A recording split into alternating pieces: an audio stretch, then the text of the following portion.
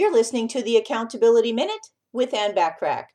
Today we're talking about idea number 3 to help you manage your staff even better, which is to foster accountability.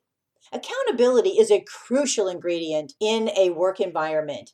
You need to foster accountability and hold your employees responsible for their work. This results in them taking on more responsibility and makes your job of managing them much easier. As you know, added responsibility can be a source of motivation for employees. They begin feeling that you are relying on them to play a major role in the success of your business. To create the right environment for accountability, you need to outline your expectations clearly. Then, if the employees don't fulfill your expectations, you can reprimand them. All good business owners do allow a grace period for the employee to rectify the situation, but don't make it too extensive or it can cause other employees to not take you seriously.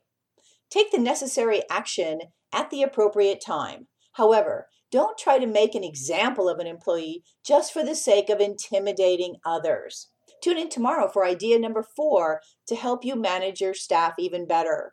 In the meantime, remember to take advantage of all the complimentary business tips and tools when you join my free silver membership at accountabilitycoach.com. Thanks for listening.